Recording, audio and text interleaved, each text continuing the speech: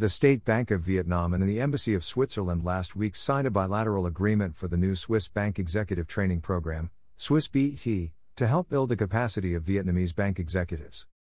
The program, which will run from 2022 to 2027, will provide support with a grant of 5 million Swiss francs, about VND 125 billion or $5.4 million US.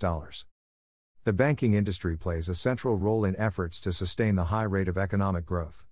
As the sector is still prone to external instabilities, strengthening the banking sector to narrow the gaps with international standards is strategically important. The Swiss BET program offers the instruments required by the Vietnamese banking and financial industry to improve management practices in respective institutions.